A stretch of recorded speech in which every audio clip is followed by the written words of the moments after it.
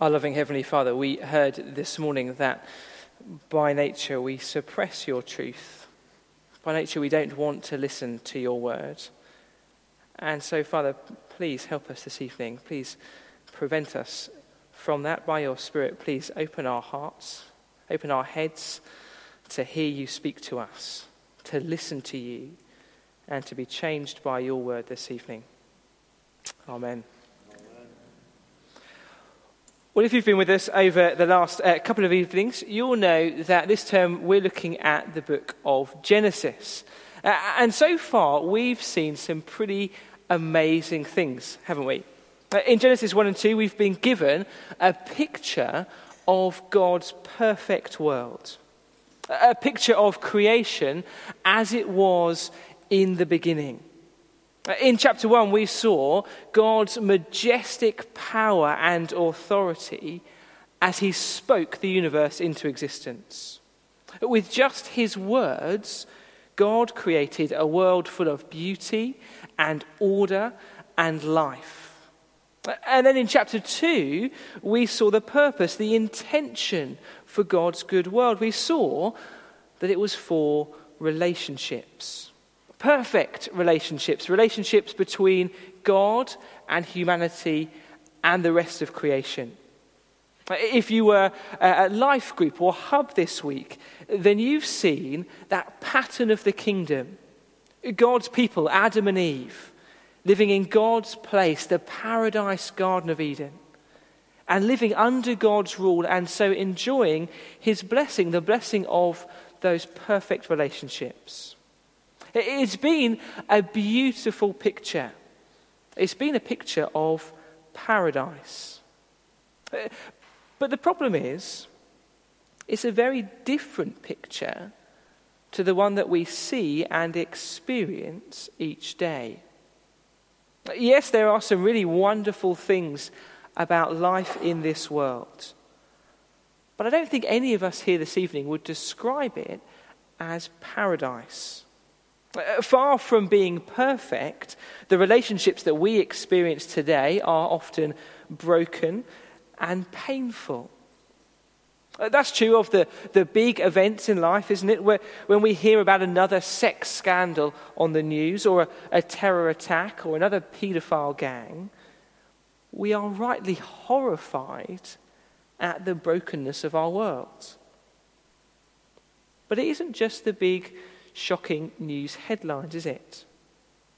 Each one of us here this evening will know the pain of broken relationships. Whether it's with a parent or a child, a spouse or a friend, all of us would have thought and said things that we wish we hadn't. All of us would have hurt or been hurt by other people. And so the reality is, well, we are a long, long way from the paradise that we've had described in the first 2 chapters of Genesis. And the big question is, how did we get here? How did we get here? That's the question. All through history, people, whether they're religious or not, have poured time and money and thought into answering that question. Because if we can work out how we got here, if we can figure out what the cause of all the brokenness and pain is, well, then we can begin to find a solution. We're desperate to answer the how question, because if we can get the right diagnosis, well, then maybe we can find a cure. If you were with us in this morning's service looking at Romans chapter 1, we saw God's diagnosis, didn't we? God's MRI on the human condition. We saw that humans suppress the truth about God, that they exchange the glory and praise of the God who created us for creation, for things made by God. That's what we saw this morning. And in Genesis 3, this evening, we're going to see how it all began, where it started, where that brokenness came into this world. Genesis 3 will show us how we went from God's perfect world to the broken world we experience today. And so I know that these few verses, they might be a really familiar story to you. They might be brand new, but either way, we need to pay careful attention, because here we have the diagnosis of the human condition, the root cause of all that is wrong out there and all that is wrong in here. And in Genesis 3, we see that the problem is all to do with how we treat God's word. It's all to do with how we treat God's word. And so the first thing we see is that God's word is distorted. Look at verse 1 with me. Now the serpent was more crafty than any of the wild animals the Lord God had made. He said to the woman, "Did God really say, 'You must not eat from any tree in the garden'?" My daughter Imi, if you've met her, she's only 2, but she's just started to enjoy Disney films. And one of her current obsession at the moment is The Lion King. She's not really bothered with the rest of the film. We just watch the songs over and over and over again. And really, with Disney films for Imi, she just loves anything with a talking animal in it. She loves it. And as we read Genesis chapter 3, verse 1, I think it can sound a bit more like a scene from a Disney film than from history. But that's not the case, is it? We've seen Genesis is not a fairy tale, it is fact. And the snake in verse 1, well, he's not a friendly cartoon character. No, Revelation 20 tells us that he's actually Satan himself. And what does Satan, the father of lies, do when he finds Eve in the garden? Well, he begins to question and distort God's word. Did God really say that you can't eat from any tree in the garden? It's not an all-out attack, is it? Satan doesn't come running up to Eve in red tights holding a pitchfork. No, he's crafty. He subtly begins to sow the seeds of doubt by just twisting what God says. Remember the original command back in chapter 2, verse 16. God had said, "You are free to eat from any tree in the garden. You're free to enjoy my abundant goodness and provision. It's yours, enjoy it. There's just one restriction, only one. Don't eat from the tree of the knowledge of good and evil. That's off limits. Everything else is yours." As one writer puts it, there's a whole world of yes for Adam and Eve and just one tree of no. But the snake, he distorts God's good command. Did he really say you can't eat from any tree in the garden? And you see what's behind his question? Do you see the subtle lie? God is a spoilsport. He's unreasonable. Would a generous God really say something like that? Would a generous and good God really say no to you like that? Well, Satan's opening attack, it's subtle, but the lie he tells is powerful. A good God would not restrict you like this. A good God would want you to have absolute freedom. And then in verse 3 we see that Eve begins to believe the lie. She also distorts God's word. Verse 3, the woman said to the serpent, "We may eat the fruit from the trees in the garden, but God did say you must not eat fruit from the tree that's in the middle of the garden, and you must not touch it, or you will die." God has said nothing about touching the tree. And so whilst it isn't as blatant as the serpent, Eve still begins to distort God's word. Already she begins to think, maybe God is a bit unreasonable. That maybe he is a bit restrictive, a bit petty. Eve listens to the lie, and so do we. Does God really say that sex is only for marriage? Or that marriage is for one man and one woman? How old-fashioned. How patronizing. Does God really say there's only one way to worship him in the Lord Jesus? How intolerant. How naive. This God sounds so restrictive, so petty. He clearly doesn't want what's best for you. No. You need to be free. Free to express yourself. Free to do what you need to do. Free to be who you need to be. It's the lie that our culture has bought into completely. The lie that says true freedom is found in a freedom without any restriction. True flourishing has no boundaries. It's the lie that we see everywhere, from sexual ethics to identity politics. But we do need to be careful as we look at Genesis 3, not to just point the finger to those people out there. Because this is also a lie that I and that we believe all too easily. Just think about it for a minute. When you read or hear something from the Bible that you don't really like, what is your gut response? Do you believe it and obey it as the word of our good and generous God? Or like me, are you tempted to try and explain it away? Even if that means maybe just distorting God's word a little bit. Distorting what the Bible plainly says. Satan distorts God's word and Eve takes the bait. But he's not finished yet. Because in verses 4 and 5 we see that God's word is denied. God's word is denied. Look at verse 4. You will not certainly die, the serpent said to the woman. Satan's approach becomes slightly less subtle now, doesn't it? He outright denies God's word, and that denial comes in two stages. First, he denies the truth about God's word, in particular the truth about God's judgment. Again, remember back to chapter 2 last week, where God issued Adam and Eve a very clear warning. Don't eat from that tree. If you do, you will die.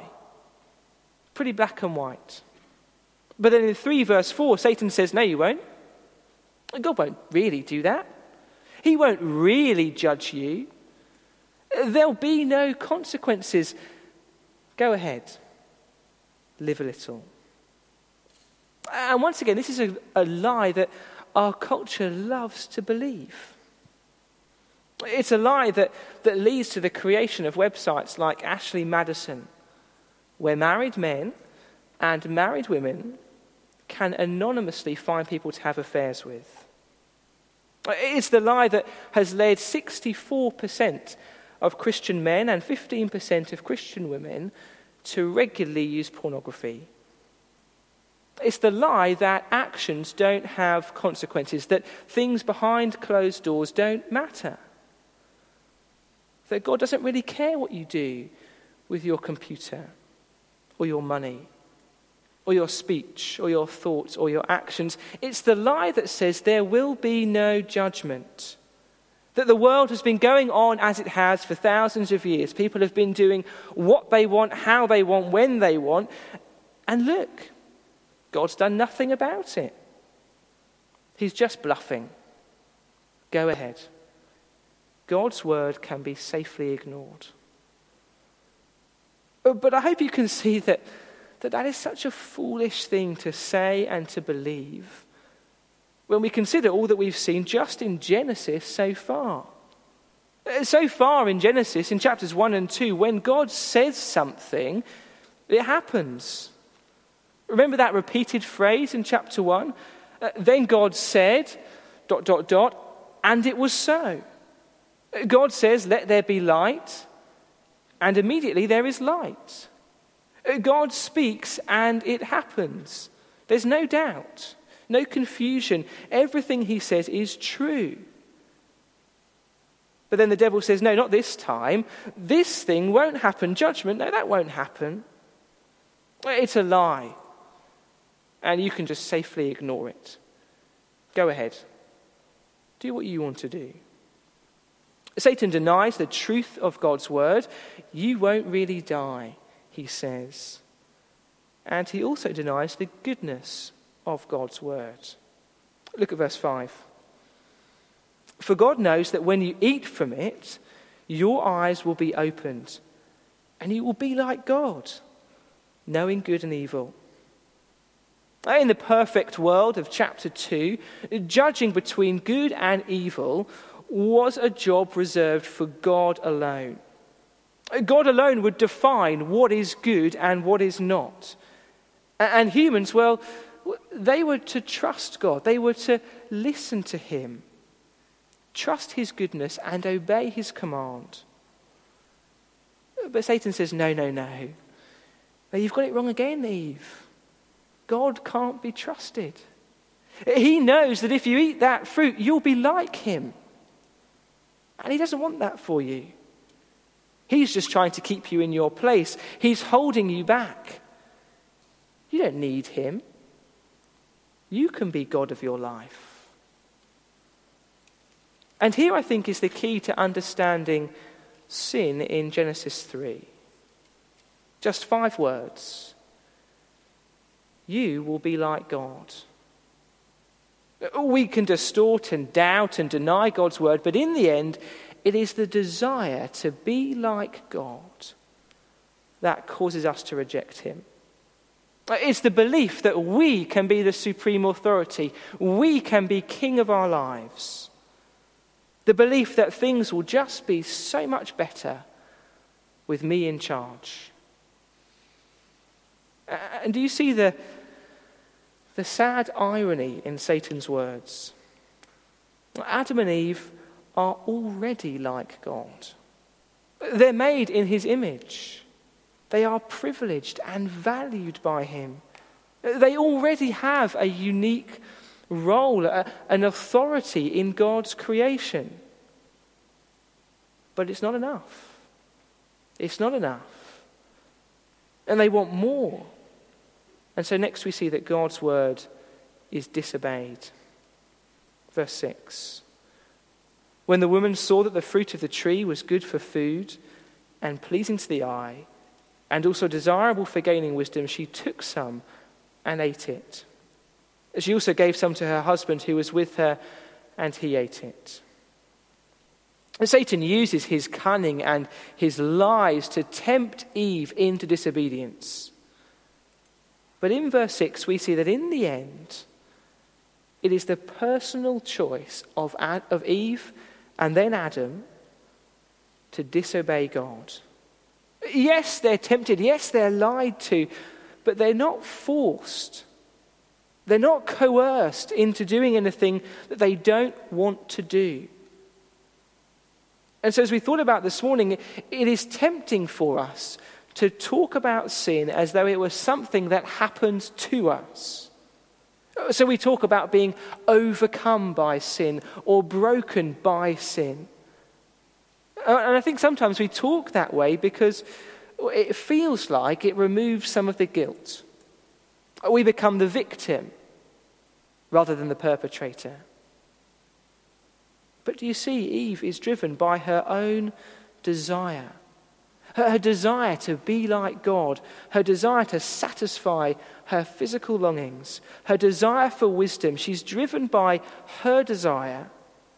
And so she deliberately, willfully disobeys God's command. And Adam who was right there with her, Adam whose job it was to lead and to protect, well, what does he say? Nothing.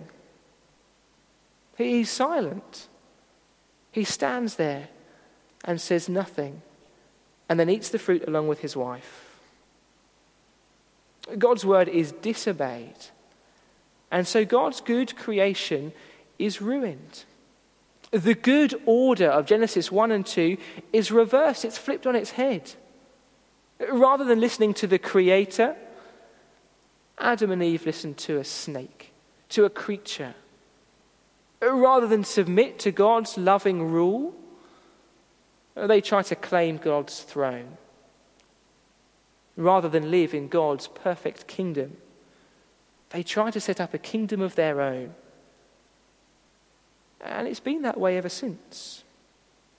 The Bible is clear, we saw it this morning, that Adam and Eve are not the only two people guilty of this rebellion. Each one of us distorts, denies, and disobeys God's word. Each one of us has bought that lie that true freedom, true happiness is found in rejecting God and trying to rule our own lives. And so each one of us is guilty and experiences the consequences of our sin. The consequences that Satan said would never happen, but that immediately we begin to see in verse 7. Look there with me, look at verse 7. Then the eyes of both of them were opened, and they realized they were naked. So they sewed fig leaves together and made coverings for themselves. The choice to eat the fruit, the choice that Eve thought would bring satisfaction and freedom, brings guilt and shame.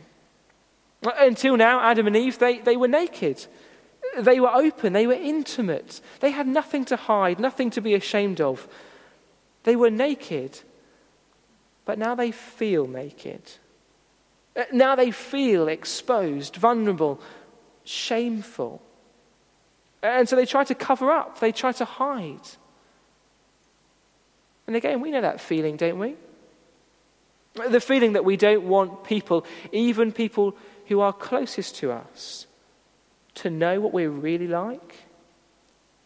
It's the feeling that causes us to carefully choose the photos that we put on Instagram or Facebook, to convince other people, to convince ourselves that our life is perfectly together, perfectly happy, when the reality is we are lonely or depressed or insecure.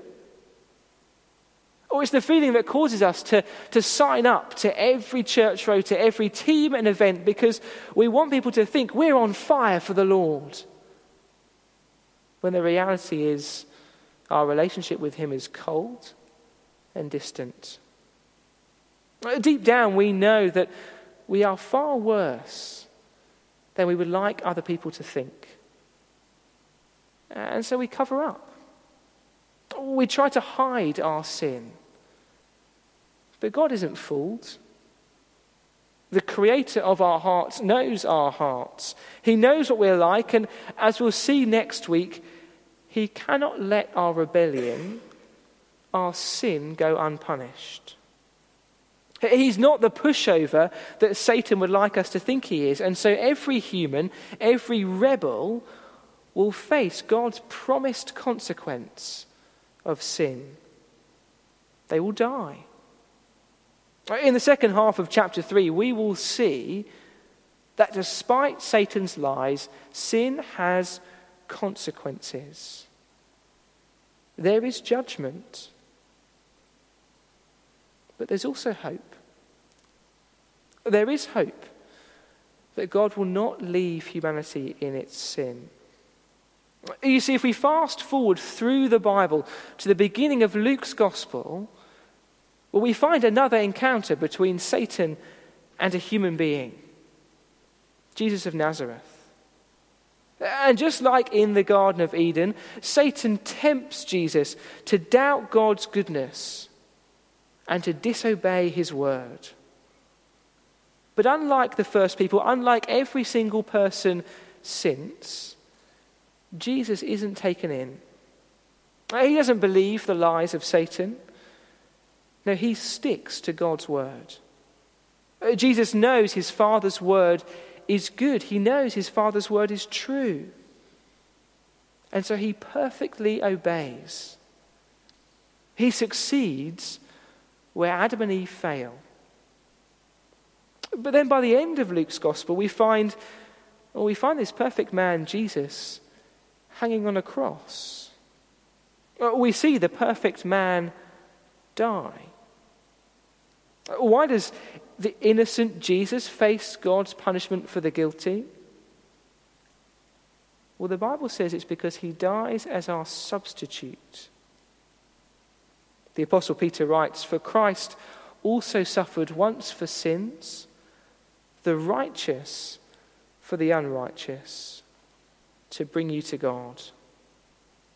Jesus Christ dies to pay the penalty, the price of our rebellion, so that people who have rejected God, people like you and people like me, through faith in Jesus Christ, can receive forgiveness instead of judgment, and life instead of death. And so think back to that big question at the beginning. How did the world end up like this? How did we get here? What is the cause of all that is wrong in our world? The Bible's answer, Romans' answer, Genesis' answer is people. You, me, us. In rebelling against God, we have made a mess of his world, and we will face the consequences. And so if people are the problem, what is the solution? What's the hope for our world? Well, the Bible's answer is not a better education, not a better government, not better parenting, not better morals. No, our only hope is a person, one person, Jesus Christ. Jesus, the perfect man who died in our place so that we can be forgiven, and who transforms us into people who can trust and obey God's good word again. Transforms us into people who can live how God intended us to live. To be the people he created us to be. Jesus Christ is the only hope for a broken world. He is our only hope. Let's pray.